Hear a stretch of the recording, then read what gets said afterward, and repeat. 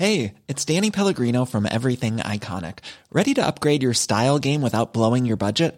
Check out Quince. They've got all the good stuff, shirts and polos, activewear, and fine leather goods, all at 50 to 80% less than other high-end brands. And the best part? They're all about safe, ethical, and responsible manufacturing. Get that luxury vibe without the luxury price tag. Hit up quince.com/upgrade for free shipping and 365-day returns on your next order. That's quince.com/upgrade. Melbourne Steel Wars is back for 3 shows only in the Melbourne International Comedy Festival. Friday, March 30th, Saturday, March 31st, and Monday, April the 2nd at 2 p.m. at the Sub Club in Melbourne City. Plus, there is one weekend of I Love Green Guide Letters podcast also. Tickets are on sale now at steelwars.com. Blog Talk Radio.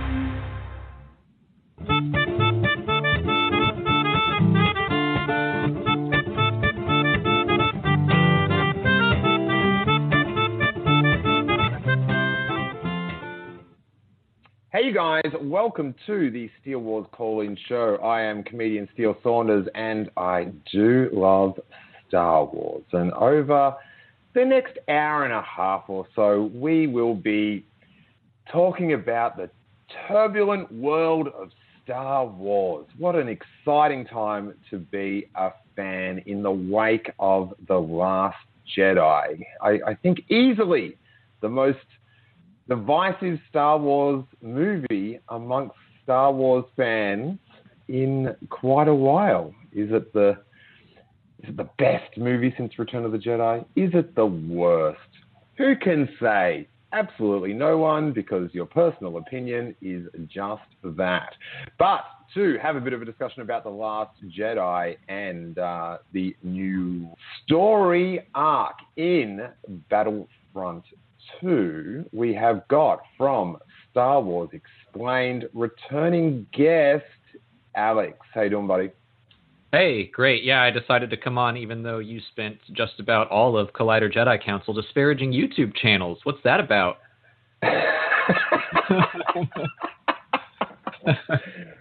Listen.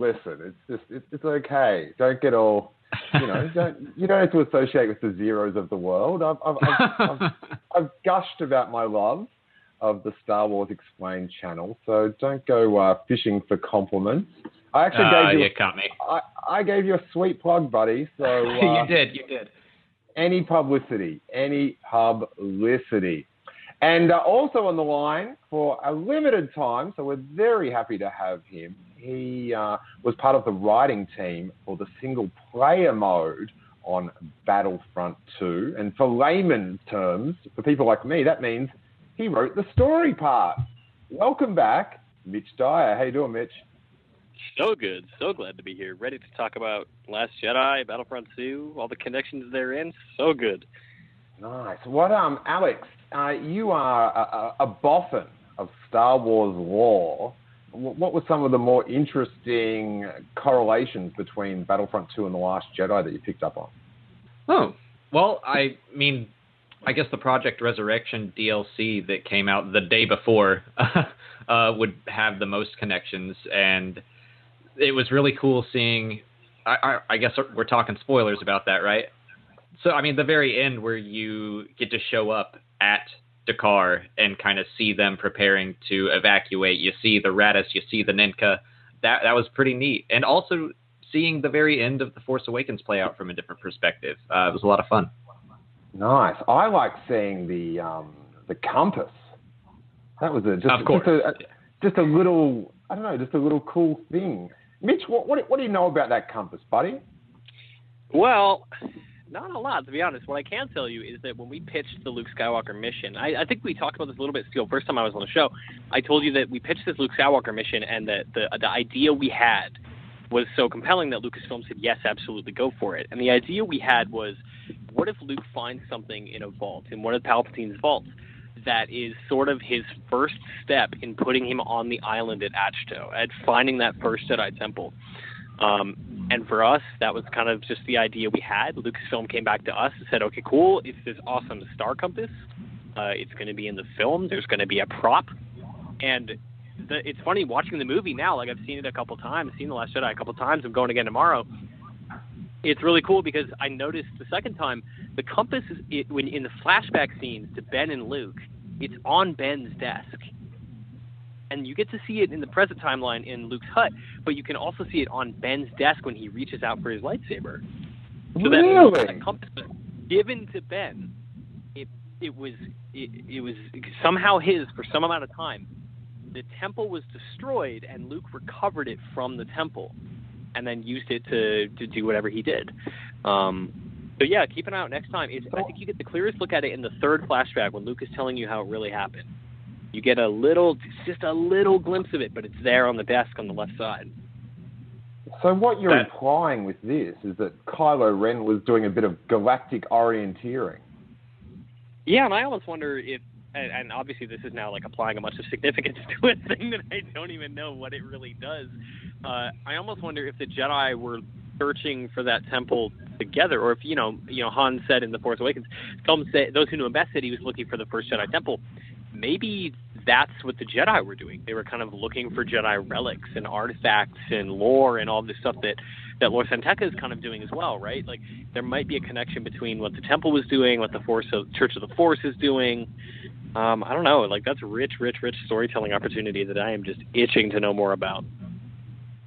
I like it in Star Wars when characters do what we want to do. Like, find out more about the Jedi. Yeah, do that. And then tell me. I want to know.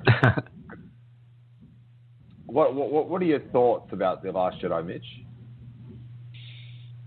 So the first time I saw it, I really liked it. I thought it had some structural problems, and I thought maybe some things were a little confusing or convenient. And then the second time I saw it, that it all crystallized for me. And I started to realize that things that I thought were maybe a little bit meandering, or maybe a little inconsequential, or a little predictable, or whatever issues I might have had, it came into place. Everything fell into place, and it just felt coherent and smart and brave, and it felt like a Star Wars movie that, top to bottom, from the beginning, always knew what it was going to do, and it just trusted you. That's the thing about this movie that I really, really respect, is Rian Johnson trusts you to keep up with everything he's doing. He doesn't spell things out entirely all the time. He lets you draw your own conclusions. He lets you read into things. And for me, I think the overarching theme of the film, and something that I'm really glad that we touched on in Resurrection, is failure, right? Like, the only person in The Last Jedi who gets what he wants is Luke Skywalker. Every other character fails catastrophically. And it's not a very heroic movie for our heroes. They do get their moments of triumph, but I thought it was really fascinating to see Poe make these brash decisions, which connects to, what Iden and Zay's mission is in Resurrection. Like, they find these dreadnought plans, they bring them to the Resistance, we give them to Commander Dameron, and Commander Dameron goes and makes a bunch of brash mistakes that make Leia really mad. And that's like a fun thing for us, but it's also it's interesting to see that in Resurrection, Iden's mission is kind of a failure, even though she does get those plans to Poe. And the overarching theme of The Last Jedi being failure, and you see a lot of characters really angry throughout this film. You see like Finn is angry, Rose is angry, Poe especially is angry. You can see even Holdo is kind of bottling it up a little bit, but she's got a little bit of anger in her too. So it's interesting to see these sort of negative attributes given to our heroes, but having them overcome them together and because of each other, and because they see the bigger picture, doing things for the greater good, is so fascinating, and it feels like such a refreshing change of pace for Star Wars that I was absolutely not expecting. I was totally blindsided by. Loved it. I think I have to disagree with your point that only Luke Skywalker got what he wanted. What about that Porg protester for veganism? He got his way in the end. That's true. Chewie didn't eat that porg, so he really got what he wanted. Why didn't Chewie eat the porg? He was already dead. He's not coming back. I have heard that actually discussed on what podcast? It was Rogue One, and they were discussing how it was disrespectful to the dead porg to kill it and then not eat it. And completely agree. Agree. He already cooked it. I just love that, like, 4 days out from the movie, or how long it's been, I guess it's a week or something, but we're already at those discussions. I think he probably did eat it. I think he just turned his back, and we just didn't see that part. I don't see Chewie being wasteful like that. Yeah, he did. Yeah. And I think he ate it, but felt bad about it. Luke, and he ate it. Yeah. And how are you sitting, Alex? I watched a few of your videos directly after the film came out, and you definitely, your eyebrows seemed a little bit singed, much like us all was just like, wow, that's a lot to take in. Where you at a week later?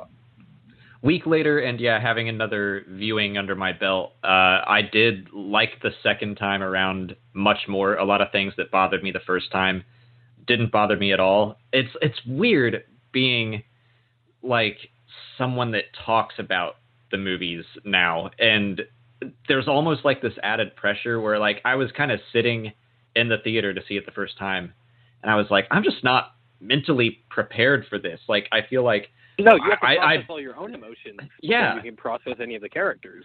Exactly. And I was like, you feel this pressure to like it, and then like you also have to remember like, oh, I got to talk about that and that and that. Like, I can't just sit and enjoy it. And then on Monday we went back and saw it, and yeah, I mean, like, all of my expectations were out the window. I just got to watch it for what it was and not for what I was hoping it would be.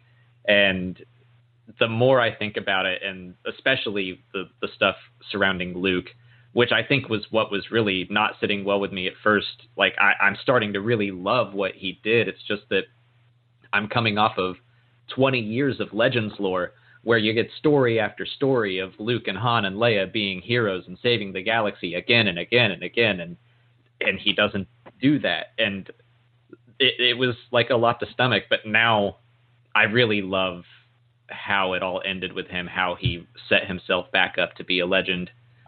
So yeah, a week out, I still don't know where I would put it, like in my ranking of all the films.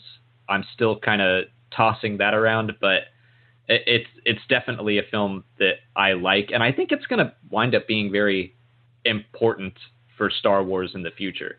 Like, I'm wondering if this is just going to make people have a more open mind when they go into Episode 9 or Rian Johnson's trilogy. They might have learned the lesson to not hold on to all of those expectations and years worth of theories and stuff. Yeah, one thing, Jason and I did a Patreon episode that's going to go up later today, and he mentioned that it's sort of like a grueling movie to watch. Like just the emotions that you go through. It's not like the fun jaunt that The Force Awakens was. Yeah. So it's and a little bit. The humor is really necessary, right? Like, people kind of rag on the jokes, like, it's too funny, which is a criticism I never really understand. But I feel like you need those moments of relief, even if it's just, it's a grim infiltration of the First Order ship after things are going wrong, and BB-8 in his trash can like bumps into a wall and knocks off a panel. You need those little moments to kind of keep it together. Yeah, my first viewing, the comedy was a bit rich. But when I watched it the second time, the same with the Canto Bight section, like that seemed to flow a lot better on the second viewing, which people are very... Yeah, I completely agree. People are very cynical about the whole concept of second viewing. Like, you probably got to see it, another time. And it's like, well, I'm just going to see it. If it doesn't get me the first time, you're done, son. But you are comparing it to a film you have seen 100 times. So there is a bit of balance that you need, that, all these other films you've seen so many times, so you're used to them. And, if they're going to, go on a different path, it might take a couple times just to get into the groove of the movie. I mean, yeah, I'm always hesitant of criticisms of Williams' soundtrack, right? Or any soundtrack in Star Wars. Like, Giacchino got a little bit of grief for it, too. Like, it's not as memorable as The Empire Strikes Back. Like, no kidding. Same with The Force Awakens, just didn't, when people commented on the score, I had no idea what they were talking about in the first viewing. The music doesn't kick in for me until the next time. I'm too concentrating on the story to take in the music. I don't know what it was about this time around, but like, Mitch, I think you actually tweeted out about how the March of the Resistance was just so good, and that was never really a theme that clicked with me in The Force Awakens. But the day after, the day after seeing it in The Last Jedi, I couldn't get it out of my head. I was just constantly humming it. Jedi Quest has a couple really great remixes in The Last Jedi as well. I'm a Rey's theme type of guy. That one had me since The Force Awakens. I often very poorly whistle that one. I'm happy to discredit the great work of Jonathan Williams, Johnny Baby. Now, Mitch, tell us about, for the layman like myself, what's going on with this the new download story? Just give it to me. Yeah, man. Without the mumbo jumbo that you industry types lean upon. Yeah, this is the pure Star Wars of it all. So Resurrection is our expansion, our story expansion for Battlefront 2. So if you played through the campaign, you now get this new 3 new chapters, and it's sort of just it's an Iden Versio centric arc. So you get to see what this Special Forces commander is up to almost 30 years later, and what she's up to is investigating the murder of her husband with her daughter and Shriv, who's my sweet perfect son.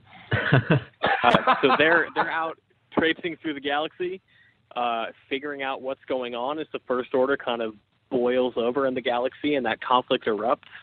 It's cool. We get to go to some new planets. We go back to Vardos, which is Iden's homeworld, and it's 30 years after Operation Cinder kind of razed it to the ground. So you get to see how that planet's changed, and in some ways how it hasn't. You get to go to Asula, which is a big planet where like a moon exploded and made a big asteroid field. So you can fly through that and shoot down some people.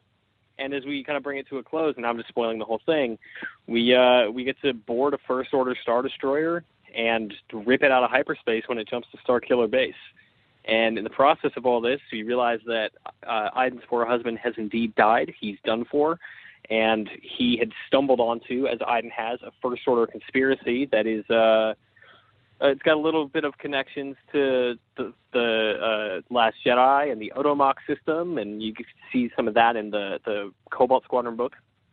And you get to learn a little bit about how and where the First Order is stealing these kids from to build stormtroopers, to build their army, to reclaim the galaxy.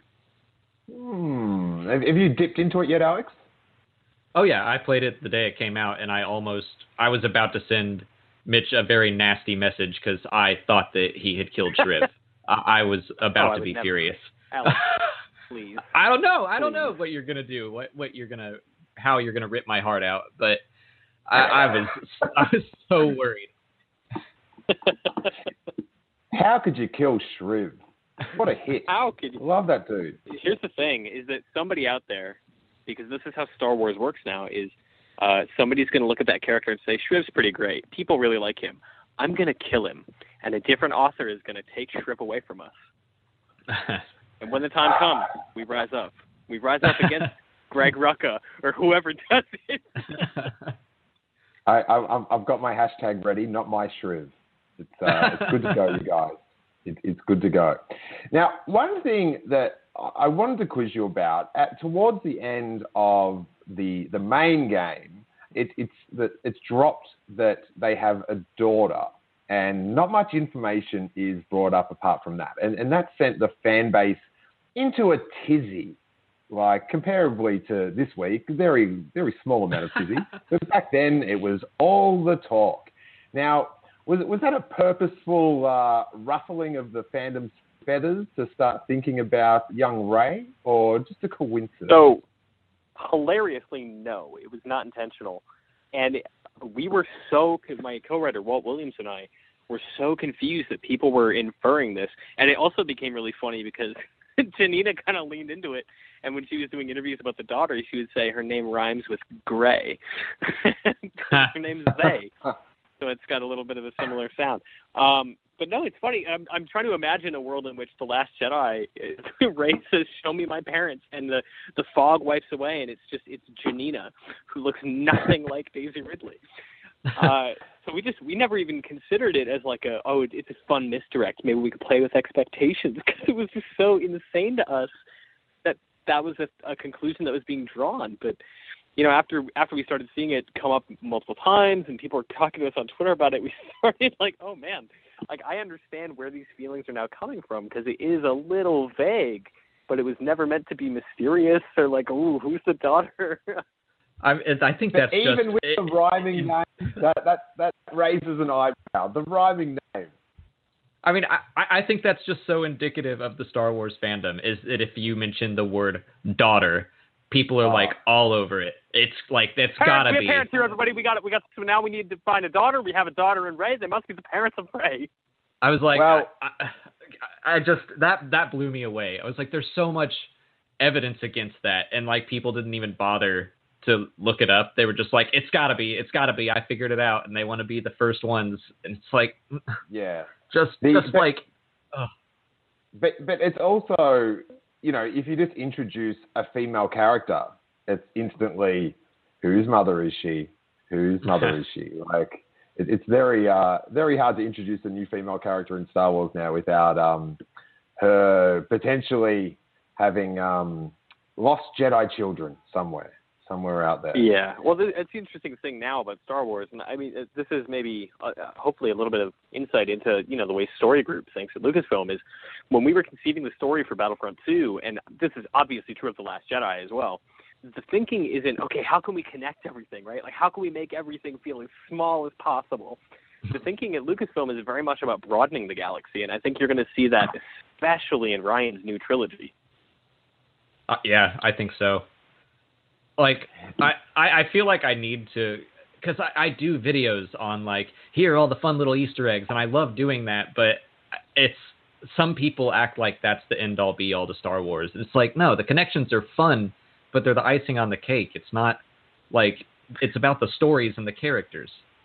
Yeah, and I think that's where a lot of the conversation is getting lost in the weeds, is there's all these semantic details about how things do or don't work and which characters are on which paths and what they would and wouldn't do. But the grander scheme of things, what they're not considering is that something like Luke being a crybaby is kind of the central criticism of Star Wars over the last 40 years, right? So that's pretty in line with him running away and not, like, having a temper tantrum and just not wanting to deal with anything. Because that's literally the foundation of the character. Is, I want to go to Tashi Station. I want to go to the Academy. I want to leave. That's Luke Skywalker. Yes, he's going to go to this island and be retreating. Yes, he's going to have made a big mistake and not know how to deal with it. Because he fell into something many, many, many years, both too late and too soon to become a Jedi. He never had proper training, but he also came into it too late. But he was also coming into it at the exact right time. It's a complicated character who, for me, feels beautifully perfect in The Last Jedi in a way that's heartbreaking. And you see the way this guy has suffered over the years, and he's wanted to avoid the vanity of the Jedi and heroism and being known across the galaxy. And in the end, his ultimate sacrifice accomplishes exactly that. And he spreads across the galaxy like wildfire in the same way that he spread across ours to become this legendary hero known to everybody who did the right thing at the right time. Yeah, I think a big backlash to the Luke Skywalker thing is like wish fulfillment versus like what the hero can teach us through not fully fulfilling the wish. And no one wanted that green lightsaber and a crazy save the day moment more than I. So it is, you know, more than, you know, probably up there with The Empire Strikes Back, a film that it gives you a lot to think. Everything's been repositioned. Now, Mitch, you've got to tell me this. In Battlefront 2, I've heard rumors that I can get some more Tally in my life. Yeah, man. So Tally Lintra, who, if you remember from the film, is the A-Wing pilot that Poe was kind of in contact with during the bombing run. Tally is a multiplayer hero now. So her A-Wing is now in the multiplayer mode. So you can fly her around Dakar, you can fly her around wherever there's a starfighter assault. And it's fun. Joe Fielder and Charles Soule. Charles writes the Poe Dameron comic, and Joe Fielder worked on BioShock Infinite. Those guys touched all of the starfighter assault stuff, and they did some like really fun dialogue. So they brought Tally to life in a way that you get a little more of her than you get in the film, right? She's got a few lines, but in multiplayer she's very chatty. So you can learn a little bit more about her through that. I liked her enthusiasm. I was very impressed with Tally's work, and I mourn her daily. R.I.P. Tally. Yeah, I was bummed right. to see her go out so fast, and just A-Wings in general. I was just sad that they all went. Yeah, I was so excited to have them back. And, she just wipes the floor with your bigs. Those old, boring pilots. All right, we can move on. If that's how you're going to be. Sorry. All right. Well, guys, how about we take some calls? As far as if you've got a Battlefront 2 question, Mitch is just a part of the project which did the single player story mode, so he might not be able to help you out with any of the other. I don't even know what the other types are called. The battles, the verses. What's the other mode called? Multiplayer, the Starfighter Assault, the Galactic Assault, the Arcade, etc., etc., etc. Now let's talk story, man. I'm a writer. I'm a giant Star Wars nerd. I've been thinking about this for a long time. Let's dissect some Star Wars stories. Alrighty. Well, let's go to 630. Who are you and where are you calling from? Hey, buddy. It's Tyler Westhouse, and I'm calling from Geneva, Illinois. Oh, you're out of Chicago. Who's that, man? Yeah, I usually say Chicago just because it's what I say when people ask where I'm from, but I've been living a lie, and I'm just going to start admitting I'm from the suburbs. Well, I'm glad you've had a bout of honesty as we end 2017. Yeah. What do you got for us, mate? Well, real quick, I got three things, one for each of you as a form of Christmas gift. First, I'm going to start with Alex. Alex, we've been trying to have a business call for the past 2 days, and I've canceled on you every time, and I'm very sorry for that. All good, man. Do you guys just Mitch, want to get through this now? Do you want to take the time now to do this call?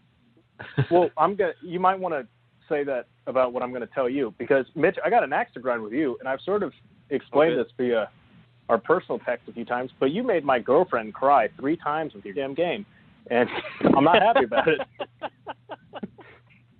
You made her cry when Dale died. You made her cry when the one thing that I'm not going to say happened, but something happens at the end of Resurrection that made her cry.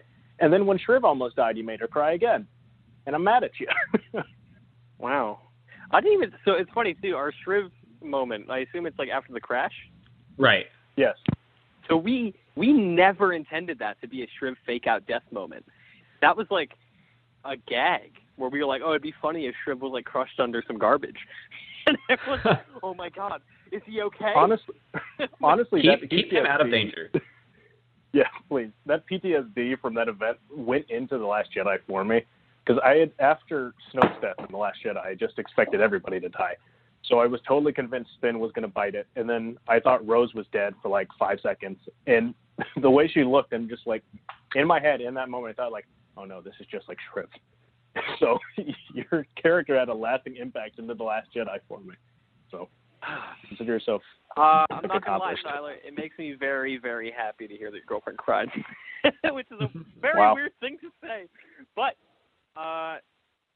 it's bizarre, man. Like, I never really thought people would be as attached to these characters as they are, and it is so surreal and cool to see people get as emotionally attached as they are. But I don't want to break any hearts. I'm sorry.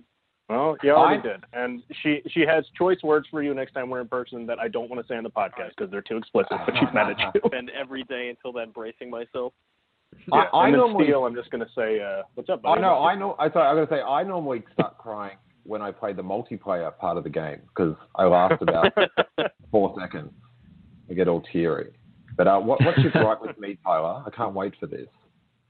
Yeah. So I got a question for you guys, but I'm going to let you pick which question I'm going to ask. Ooh. I'm going to ask either a Snoke question or a Hux Kylo Ren question. Ooh, I think Steel has to pick this one. Let's go the Snoke question. The Snoke question. It's not a theory. It's we all know Snoke's dead now, and it doesn't matter what his past or future is, whatever. I did not expect Snoke to die at all. That's probably the most shocking moment of the film for me. I want to know, if Snoke had not died, what would you like to have seen his arc be, and what would you have liked to see his potential backstory be if they had expanded upon it at all? Now we need your hypothetical Snoke theories. He's Plagueis. There you go. Definitely when he got killed, it was very shocking, and I thought that moment was when the movie just revved up, and there was a lot to take in the first part of the film with the flashbacks and Leia doing her spacewalk, and it was sort of just like, wow, there's a lot of weird stuff in this film. But then when Snoke died and they went back to back, oh my God, it was just delightful. I never really had a good grasp on what I wanted to see happen with his going forth. I don't know. I kind of agree with what they did. That was the most exciting thing, to totally, change the playing field and not have Kylo Ren under Snoke for a third film. I think that's the most exciting choice they could have made. What do you think, Alex? I am right there with you. That is the moment when, that's my favorite sequence in the film, is everything in his throne room, from when they walk in to him getting cut in half, and then the amazing fight with the Praetorian guards. I'm obsessed with those guys, because who knew they were going to hold their own? Usually the guys in the cool armor just get wiped out without a thought. But yeah, Snoke, I always thought, I don't know, in The Force Awakens, I was like, okay, we got this guy. He just seems like generic baddie. And I don't know. I don't know why every other YouTuber delved into talking about Snoke every other day, but I was just like, I don't really see him as that important. Every once in a while, stuff in the Aftermath trilogy would maybe hint towards him. So I thought his backstory was just some being that was out in the unknown regions that was immensely powerful in the dark side. And then he was kind of reaching out to Palpatine in some way, which caused him to research the unknown regions, if that is what Chuck Wendig was trying to allude to at all. But yeah, when he died, I cheered. I couldn't believe that they killed him. And that's if you had told me to guess what's one thing you'd love to see that is not going to happen, I'd be like, kill Snoke, get rid of him. And it was so thrilling. Yeah, it was so good. Did you have much of a do you have any thoughts about where Snoke could have gone, Mitch? No, we're giving really boring answers to Tyler's question, but I'd sort of of gone wondered great if Kylo would. Yeah, it's great. I sort of wondered if Kylo would kill him after he got the island information, and then Kylo. I thought the ending of Episode 8 might mirror the end of Episode 7, with Kylo going to the island, and us having another cliffhanger with him on the island instead. So my expectation was always that Snoke would kind of eat it in this film, but I just didn't expect that the how or why would be the way it is here. And I think what's most fascinating about Snoke's death in this film is that he spends the beginning of the movie mocking Kylo Ren for failing to become the Vader that he had expected him to become. And by the time he is killed by Kylo Ren, and Kylo kind of acts out in defiance against Snoke and the rest of the First Order, Kylo is he's become the Vader that Snoke said he would never be, because he did what Vader couldn't do, and he killed his master and took over the Empire, right? He takes over the First Order, he becomes the Supreme Leader, and he owns it. And it's actually funny, next time you watch the film, you'll notice that when the First Order arrives at Dakar, there's no sweeping First Order theme when they show up. It's Kylo Ren's theme. The first time you see the First Order in The Last Jedi, it's Kylo Ren. They belong to him, and they always did. And now it's his arc is taking them forward with this anger toward everything he's learned. I'm Sandra, and I'm just the professional your small business was looking for. But you didn't hire me because you didn't use LinkedIn Jobs. LinkedIn has professionals you can't find anywhere else, including those who aren't actively looking for a new job, but might be open to the perfect role, like me. In a given month, over 70% of LinkedIn users don't visit other leading job sites. So if you're not looking on LinkedIn, you'll miss out on great candidates like Sandra. Start hiring professionals like a professional. Post your free job on linkedin.com/people today. And his catastrophic failures on Crate. And it's going to be really interesting to see how this lunatic who is unstable and emotionally volatile leads this gigantic military force across the galaxy. So yeah, I have another boring answer of I liked what they did and I didn't have any other expectations at all. Great Snoke question, Tyler. I did in the first screening think to myself, I'm gonna need another T-shirt. Think, and then once I came up with just add the ED, I got to relax and enjoy the rest of the film. I laughed so hard when I saw that. I got to be totally honest. As soon as we walked out of the theater, when Claire and I saw it together, we were just talking about the movie, and we were talking about, I wonder what other people thought of it. And then Claire paused for a second, just like, oh, I feel so bad for Steele. Dying laughing. Well, I'm glad, Claire had a moment of joy between all the times that Mitch is making her cry. So she should savor those happy moments in between the cruel twist. She's gonna need him if Mitch writes anything Star Wars ever again. Because at this rate, it's just gonna be a waterworks. I'm just gonna blame Walt for all of the tears. I did all the good stuff, and then Walt did all the stuff that made her sad. All right, I guess that works. Hey, Mitch, was there anything in writing Luke Skywalker in Battlefront that maybe got changed because of The Last Jedi, or was it just the character was so far out from where he ended up that it didn't sort of frame where you went with the character? No, so we obviously knew a little bit about The Last Jedi going into developing the game and writing the story because we had to connect the pieces for Resurrection in particular. But we also knew we had this compass. We knew it was going to have some connections to the film. But what we didn't know is what Luke Skywalker was, right? Like, the night before we went to see the movie, my co-writer and I were texting each other theories about what is Luke, right? Like, why is he out here? What is he doing? Is he a monster? Is he powerful in ways that we can't imagine? Turns out that's true. We didn't really know who he was.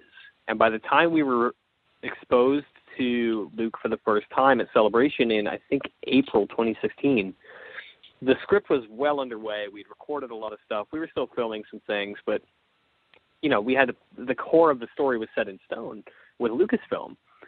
And it was fascinating to see Luke kind of talking about the Jedi ending and training this new Jedi without much context.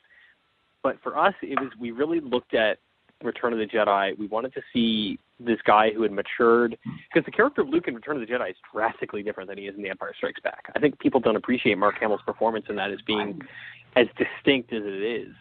And we drew a lot from that to kind of have this wizened, emotionally raw guy who had been through a lot recently and was trying to find a better path to peace than conflict. It was obviously very different than The Last Jedi Luke, he's like the most pacifist you could possibly be. Yeah, and I guess with, Rian Johnson's unique storytelling, which is, I found this article with Lawrence Kasdan from 2 years ago where he said, this film's going to be weird. Like, he gave everyone fair warning. But knowing how far he sort of pushed, the Force and the storytelling in the film, now do you look back and go, I should have pitched some wackier stuff. Should have been way more out there. No, and I actually really like our Luke now more seeing the film. Because we were always confident that we were onto something. We thought, it sounds like Luke, and Matt Mercer's performance is really good. He's talking a lot about, he's not trying to convince Del to join the rebellion. He's just trying to convince him to do better. He's not trying to convert someone to fight for a different side of the war. He's trying to help him find his own personal peace. And that felt like Luke Skywalker. And it's funny because our Luke, I feel like, is a pretty decent stepping stone between Return of the Jedi and The Last Jedi, because he's on that path toward pacifism a little bit. Like, you're obviously fighting stormtroopers and you're fighting these little scritters on Pilio.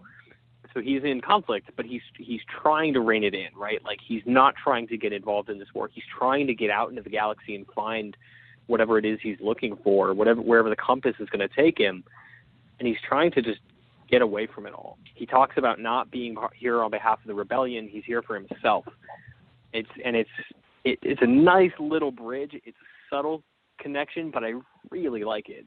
And because of that, I really am super, super, super proud of what Walt and I were able to do with Luke Skywalker. I think we got really lucky, because if Ryan had gone in a different direction, man, I don't know if we would have connected as well as we did. Yeah, I was quite taken aback at, full props at just how you nailed it. Like it definitely seemed like a good, thank you, like depiction of Luke Skywalker after Return of the Jedi. Both like the acting, the animation, and as you know, I don't keep up on every advancement in video games, to say the least. So I was like, oh my god, this is kind of like watching a Luke Skywalker like animated movie. I was thrilled. Well, for all of your gaps in your Star Wars knowledge, might I recommend youtube.com/Star Wars Explain. Wow. Right on. What's your next question, Tyler? Let's move on from that sweet sizzle. Oh, man. All right. So the next question, I think, it's also like a future type of question. Kylo Ren and Hux, I think it's very clear that there's going to be some issues between those two. There already are, but in Episode 9, I imagine they're going to come into conflict at multiple points. I want to know what you guys would like to see happen between Kylo and Hux. I've seen a lot of theories talk about how people think that Hux might execute an Order 66 of sorts on Kylo Ren. I've seen a lot of people say that they think that Kylo Ren might be the one just to end the First Order, and Hux might have a attempted failed coup upon Kylo Ren. I find those two characters and their dynamic to honestly be one of my favorite parts of The Last Jedi. So I just want to know what you think is the future for those two characters in the First Order at large, because I really feel that the future of the First Order really relies on the decisions that those two characters are going to make. I sort of, from what I know, Alex, you can help me out with this, but Hux is a bit of he's a bit of a hoax, isn't he? He sort of just got in because of his dad, and then he ended up just killing his dad, and maybe he doesn't really have the skills to validate his position in the First Order. Is that an apt That's honestly kind of where I was gonna go with that, is that I think that Hux is going to have no problem following orders. I mean, one of my favorite moments of the movie was when Kylo Ren was knocked out and Hux kind of reaches for his blaster and he wakes up and he's like, never mind. Yeah. Like, I just don't see him having much of a background or a backbone. And I think that's kind of why Snoke, he said, do you know why I keep a rabid cur like in charge? Which, by the way, I love that he says that before the door is closed, and like Hux is right Hux there. Can absolutely hear him. It's so good. Like, I think he has command of his troops because of his father, but I think he's someone that will be able to be kept under Kylo Ren's thumb. Yeah, I think it's. Am I reading it right that the guy that was running, that was like the captain of the Dreadnought, like kind of had skills and was getting frustrated because Hux was so useless? Is that? Yes, I think so. Yeah. Kennedy. He, in the visual dictionary, it does say he was from the Empire, so he's like one of the old mainstays, and he's like, we should have scrambled our fighters, 5 minutes ago? He's just frustrated that I don't think Hux really knows what he's doing, other than he has the training protocols, the brainwashing stuff that his father set up. Well, that's what I really like about how they present Hux's theatricality in The Last Jedi, right? Like, he's got that gigantic grandstanding speech in The Force Awakens, and that became who his character is in The Last Jedi. He's doing this big moment with Poe Dameron where he thinks he's in control, and he gets turned into a fool in front of all of the First Order. And then Snoke makes him a fool in front of all the First Order. And then Kylo kind of just beats the crap out of him for the whole movie. I think it'd be a little bit lame if he was just a punching bag for the rest of the series, or for the remainder of the trilogy. But I'm inclined to agree with Alex in that I think that he does fall in line. I think that he does respect the chain of command, and even though he hates Kylo Ren, I don't think he necessarily had any great love for Snoke. And I think that as long as Hux is in a position of power, he's perfectly happy. I don't think he wants to be the supreme leader. He purely just wants that military control and to be able to continue being as theatrical as he has been, to kind of show and, wave his ego around. Yeah, theatrical. That's one way to look at it. Hey, Tyler, we better hustle on and just get a call in or two before Mitch has to bail. But happy holidays to you and Claire, mate. Yeah, happy holidays to all of you guys. I'll talk to you soon. Send our I'm love sure. and my Alex, we will have a conversation at some point that's not on the podcast, I promise. Can't wait. All right. See you guys. Happy holidays. See you. Bye. A very ominous way to leave the conversation. We will have a conversation in the future. Tyler, of course, heads up the Star Wars Podcast Alliance Facebook group on Facebook, where all the best Facebook groups are, funnily enough. Hey guys, just before we wrap up the regular portion of the show, I just wanted to let you guys know what's happening on the Steele Wars Patreon Content Club feed. For just $3 support a month to help keep the podcast going. As a bonus, there is the Patreon Content Club feed, which features multiple bonus shows a week. And in the aftermath of The Last Jedi, there is plenty to listen to. There is the very first episode of the very special new show by my wife, Jacqueline, called Juklin Strikes Back. With her and her friend Blondie, they do a complete, slightly wine-infused breakdown of The Last Jedi. People have been loving that. There is an in-depth analysis of the reaction to the reaction of The Last Jedi on the new Making Steele Wars with me and MakingStarWars.net's Jason Ward, one of our most popular regular shows, and the Robbo Report. Notorious call-in show caller Robbo has been given his own Patreon show, and the second episode breaks down his highs and lows of The Last Jedi. Tons of great content. There'll be a Q&A all on The Last Jedi, which you guys can ask questions of if you're a Patreon supporter, going up this week. And you also get the bonus portion of this and every call-in show we do. And on this episode, we go another half hour taking calls and me quizzing Alex from Star Wars Explained with a few pressing Star Wars questions. I'm super proud of all the bonus content we supply our Patreons, and now is a great time with so much to talk about to give it a test for a month for just $3. Hit up patreon.com/Steele Wars. Let's go to, I believe it's California, with Patreon contributor Rashad. Are you there, buddy? Hey, what's going on, guys? Hey. What is happening with you? How are you dealing with this post-Last Jedi world? Well, it was quite a wallop. By the way, I really loved your episode with Jacqueline when you guys were driving to the airport or whatever. That was really cool. So did I. Yeah. Thanks. It does get it. It's a little bit emotional. Oh, for sure. It's a very emotional experience, that's for sure. But I kind of feel like she did. Like, the first time I saw the film, I was just, like, shell-shocked. I didn't know what I saw, how I felt. I missed a lot of things. And then I think I saw it a second time, and kind of the stuff that was really jarring for me the first time, I kind of saw it. And it was one of those things where I kind of missed the forest for the trees the first time. And then the second time you saw the bigger picture and how everything fits. And I really like the movie. I think it's very, very good. And the more I talk about it, the more I like it. I still think it has some issues, but it's, like, not the end of the world. And do you have a question for us tonight?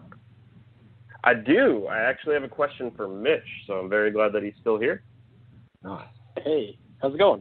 Happy to answer. Good. How you doing, man? So, I'm at home on vacation now, and I'm seeing Star Wars with my dad tomorrow. That's good. Nice. I had a question regarding the single-player story. Do you have plans to continue it? Are we going to get further chapters in the story with the seasons? And if so, are they going to be tied into the seasons at all, or are they going to continue kind of along its own trajectory? So nothing to announce in terms of future stories for Battlefront. What I will say is that Iden's story obviously is complete. We did want to bring that to a fairly cohesive ending. We didn't want to leave anything hanging with Iden. And I think going forward, looking at the opportunities of stories available for Zay and Shriv and anybody else, I think that there is a rich pool of stories to be told that I would love to be involved in. But I don't know necessarily what the next steps are, right? Because I was as surprised as you were when I was watching The Last Jedi to see that the allies in the Outer Rim that Leia keeps talking about in the film, that Zay and Shriv went to find, aren't coming. New phone, right? Like, yeah, it was like it totally blindsided us because we thought, that's going to be, maybe Episode 9 is the Outer Rim comes together and it's like all-out war, and now it's like, no, they aren't coming. Whew. Okay, so what does that mean? Like, the mission that Walt and I thought Zay and Shriv were on is not the mission they're on. And now I'm like, ooh, what is it then? I'm like starting to think about it. So, yeah, I mean, nothing to announce, but I obviously have a great deal of love for our characters, and I would love to keep writing Shriv for the rest of my life. I hope the same. He's amazing. You got anything else, Rashad? Well, I guess I have a general Last Jedi question for all of you. What do you think is your favorite line from the movie? Ooh, this is a good question. Dang. Oh, man. 10 minutes of radio silence as we all we're going to think. I'll say that something that just popped into my head, and it's not my favorite line, but something that I really like that they did is the way that Rian Johnson got "I have a bad feeling about this" into the movie. And it was implied that BB-8 said it. And I think if they're going to continue these Star Wars traditions, I like that the filmmakers are going to get very creative with how they insert them so that it's something to catch and not just like, oh, there, he said it. But having BB-8 say it, I thought was very funny. But now I'll have to think of an actual line. We try to do that too, right? Like our version of that is "you have a bad feeling about this." Lando right? Yeah, exactly. And we wanted to do just a little something different. I think mine is it's a sentiment, right? Like it's a couple characters saying a couple lines, but the complete thought of Leia talking about hope is like the sun. If you only believe in it when you can see it, you'll never make it through the night. Is such a beautiful representation of hope. And I think Rian is really good at capturing the ideas of Star Wars in ways that are just beautiful and clearer and better than they've ever been, especially the Force. The way Luke and Rey talk about the Force is it's spiritual, but it's clear and it's interesting. And I'm a big fan of the way he talks about Star Wars concepts. I love the bad feeling about this from BB-8. I think that show it's sort of like a good representation of what he did with Star Wars. It's like, here's all the stuff, but we're going to bend the rules. We're going to see where we can go. So I thought that was cool. I'm glad it was in there somewhere, because I was a little bit disappointed when afterwards I was like, hey, yeah, that wasn't in there. But Rashad, don't cheat. You thought of the question. What's your line? I'm going to cheat a little bit because I kind of have two, but it's kind of tied between at the very end when Luke, right before he's about to be like struck down or whatever, and he tells Kylo, if you strike me down in anger, I'll always be with you, just like your father. I love that line. And then the other line I really like, it's a stupid thing, but I've seen like a somewhat compelling argument about it. In the throne room, when Rey and Kylo are kind of alone and they defeated everybody through whatever space juicer, and like you realize like, oh, Kylo didn't do this to jump sides. He did this to try and convince Rey to join him. And there's a moment where he's having this conversation, and he just reaches out and he's like, please. It's like a very sincere, like, Rashad, you took the one that I was going to say. Oh, man. Sorry. My please. But no, that's good. That's it's like right. the moment, that's the moment that, like, you really see the depths of Kylo's character, and he's, like, reaching out. There's a human, there's some sort of empathy there. He's just a monster. That entire scene is so good, too, because it's basically a breakup after all of their Force time phone calls, right? Like, he's begging her to come with him. And she just keeps saying, Ben, don't do this. Ben, don't do this. And it really genuinely feels like a breakup at the end of a relationship to me until they come face to face with their actual Force connection after Luke is gone on Crate. Yeah, I love the when he says, "I will not be the last Jedi." I'm not sure if I'm getting that word for word perfect, but I get pretty invigorated when he says it. I am into that. And I also love, just for the comedy of it, when Kylo Ren goes, "You're no one, nothing," and just like his sentence just speeds up. I just adore that. How he's just like, he's so petulant, just like, "You're nobody, nothing, no one." Or I'm not getting it spot on, but just how he sort of like he follows up on it way too quick. I also really like I like Finn when he says, "May the Force be with you" to Rose. Like, that's just what celebs say. That cracks me up every time. Yeah, just like a signal of like, all right, here's the catchphrase now. Move along. His smug little nod. Yeah, please leave.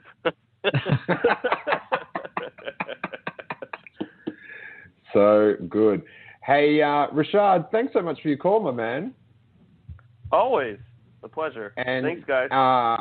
We will be doing a live Steele Wars back in LA for you to attend on the 13th of January back at Scum and Villainy at 3:30. So tickets will be going on sale for that probably just after Christmas or maybe just before, but you'll know. So Fantastic. I'll see you there, buddy. I will be there. Happy holidays, everybody, and may the Force be with you. Thanks. May the Force be with you. I just giggled and let you walk off. Then I just left the escape pod. It works no matter what you do. What in watching the film, Mitch, did you have any like video gamey ideas? Like, I'd love to tackle that. Oh man, yeah. I mean, I would love to see the Dreadnought assault as a Starfighter assault map or something, or a single player mission or something, because it's the idea of assaulting a capital ship like that with just Poe Dameron, right? He's got that accelerator. He's bombing on against the guns. He's taking out the surface cannons, clearing the way for these bombers. That's just such a cool video gamey thing, right? Like, it feels genuinely tactical, but it also feels like Phases of a multiplayer match to me. It was just so cool. And the Dreadnought's such a terrifying ship that I would love to see more of it in space battles. What else?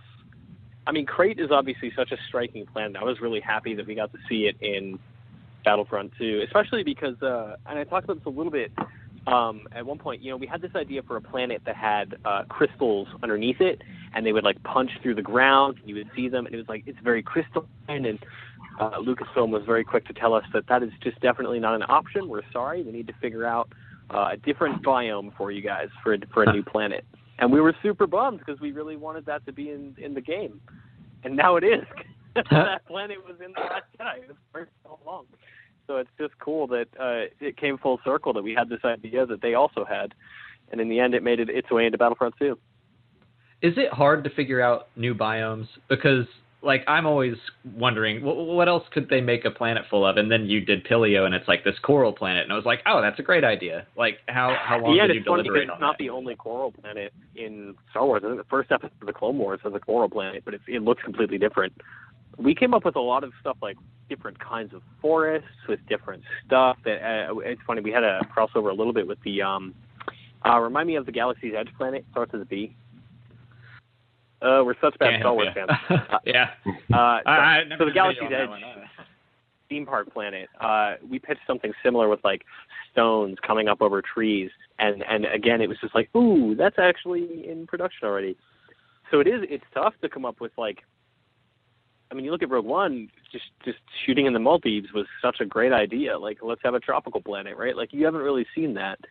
And when it comes to Star Wars, there's nothing earthly about the places in those movies. It's a single biome across the entire planet. It's always city, it's always desert, it's always ocean, it's coral, it's things like that, right? So coming up with something that is refreshing and different, but also singular is really hard. Yeah. Try to come up with a Star Wars planet and like impress yourself. It's really hard. I drove out at Thanksgiving to Yuma, and I visited where the Sarlacc pit was, and then we drove up to the Grand Canyon, and some of the rock faces in those national parks are like, they seem pretty ripe for a sweet planet, like with all the petrified forests and stuff. I definitely, I kind of felt like, how comes like a 60s episode of Star Trek should have been filmed out here or something? It probably was. It probably was. That's where that lizard really got a beating from Kirk. Mitch, thanks so much for coming on the show. I know you're super hectic. What is your... The game comes out. What does your job become in the weeks after the release of a game? What's going on? Are you just putting your foot up at the office, or you just... You've got your little... I basically just spent the vast majority that we launched, and then I just kind of watched people play it on Twitch, like especially all the people that I knew. Like I watched Alex and his wife play a little bit. I watched this cosplayer named Bria, who'd been very adamantly and excited about Iden the whole time. I followed her on Twitter. She's Chaos Bria. I'll give her a shout out. She was so excited about Iden and the costume and the character for so long that every time she streamed the game, I was like, yes, I have to watch Bria play. It was like surreal to see people reacting in real time to the moments you knew were coming, and you were like excited to see if people would laugh at that joke. But I guess it's also, I love doing stuff like this. I love getting to finally sit down and talk to you guys now that you've played the game, and we can just have really, really long and honest conversations about Star Wars stories and how these characters all fit and where they're going, and that kind of stuff it's the most exciting thing, because now it's out there, right? It belongs to the people now. It's not ours anymore, and that's a really strange and wonderful feeling. Well, to your credit, you created new characters, which many fans find very endearing, and you used old ones that didn't offend people. So, congratulations. Thanks, man. That was very exciting. Dude, I got to write Lando lines for Billy D. Williams. How crazy is that? Just throwing this out there, I'd play some DLC of Shriv and Lando, like their previous missions that they talk about. Like I'd play that in a heartbeat. Let's start a grassroots campaign right now. I'll do it. Have like 5 years of single player story that is just Shriv and Lando. Yeah, I'm not sure how playable it would be, but I'd like one of those missions just to go to the bar together and have a chat. I just want to see them be mates, I have so many ideas for games that are just sitting at a bar. Let's make this work, Steele. We're going to do this. You're talking My friend to Marty me. and I have been conceiving of a game at a bar for like 5 years. Oh, as long as you're not spending the 5 years conceiving the game at a bar, you might get somewhere in life. That's all I have to say there. Mitch, where can the good people of the internet track you down on said interface? Yeah, the vast majority of all of my internet vomiting is at Mitchy D on Twitter, MITCHYD. That's kind of just my internet name everywhere, I guess. So search that, you'll find me. Yeah, Twitter's probably the best way. Come talk to me about Battlefront. Send me your Shriv fan art. I know there's a lot of it. Excellent. Well, thanks so much, mate. Have a great holidays. It was so cool of you to come back on the show. And it was cool to talk to you, Alex. Glad we got to finally do a show together. Yeah, me too. And much like other people that are involved in the creation process, I think it's very cool that we get to interact with people making Star Wars on Twitter. So thanks for having a slip at times and still hanging out with us. Absolutely. Alrighty. Cheers, man. Have a great one. Happy holidays, boys. Talk soon. You too, Mitch. Bye-bye. Nice. Now, we are going to keep going for a bit of bonus time for the patrons. And I've got a few questions a few canon-y questions for Alex to tackle. I've been thinking a lot about R2-D2's map and why it's got the missing piece and what The Last Jedi might mean to that. And I want to discuss that with you. And we've got a few people on hold as well. So if you want to become a patron, it's just $3 a month and you get the bonus shows and the other separate bonus shows. Just in the next 24 hours, there'll be a new Making Steel Wars, with Jason Ward from Making Star Wars. And we'll be talking about the reaction to The Last Jedi. And there's a new episode of the Robbo Report that we just recorded.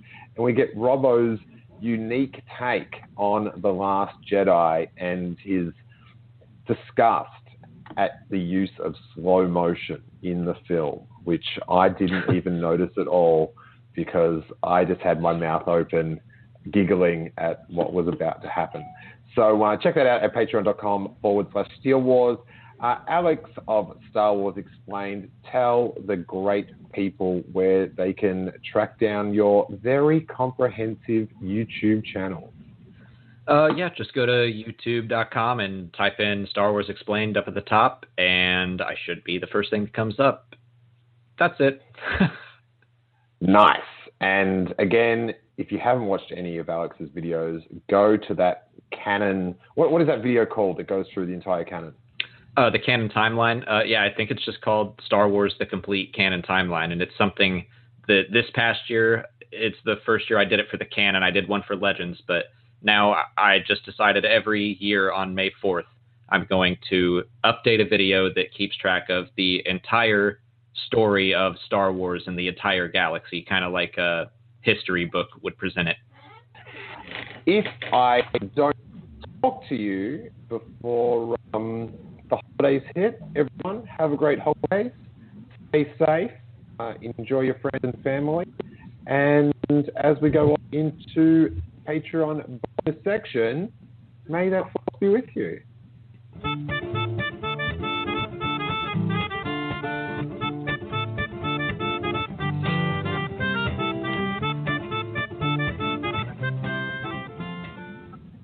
Alrighty, we have got 619 on the line. Who are you calling from? Hey! It's Brittany. Hi, guys. How are you? Hi. I could have told you who it was after the signature. Hey! Hey, you guys, if you've stuck along with the episode for this long, then we're obviously doing something right. So tell the world by going onto iTunes and leaving us a sweet 5-star review. It bumps us up the rankings, vouchers to other potential listeners that we're doing good stuff, and also makes your host feel warm inside. If you have a couple of seconds to spare to post one up, I'd really appreciate it. And I will see you on the next episode. Planning for your next trip? Elevate your travel style with Quince. Quince has all the jet-setting essentials you'll want for your next getaway, like European linen, premium luggage options, buttery soft Italian leather bags, and so much more. And it's all priced at 50 to 80% less than similar brands. Plus, Quince only works with factories that use safe and ethical manufacturing practices. Pack your bags with high-quality essentials you'll be wearing for vacations to come with Quince. Go to quince.com/trip for free shipping and 365-day returns.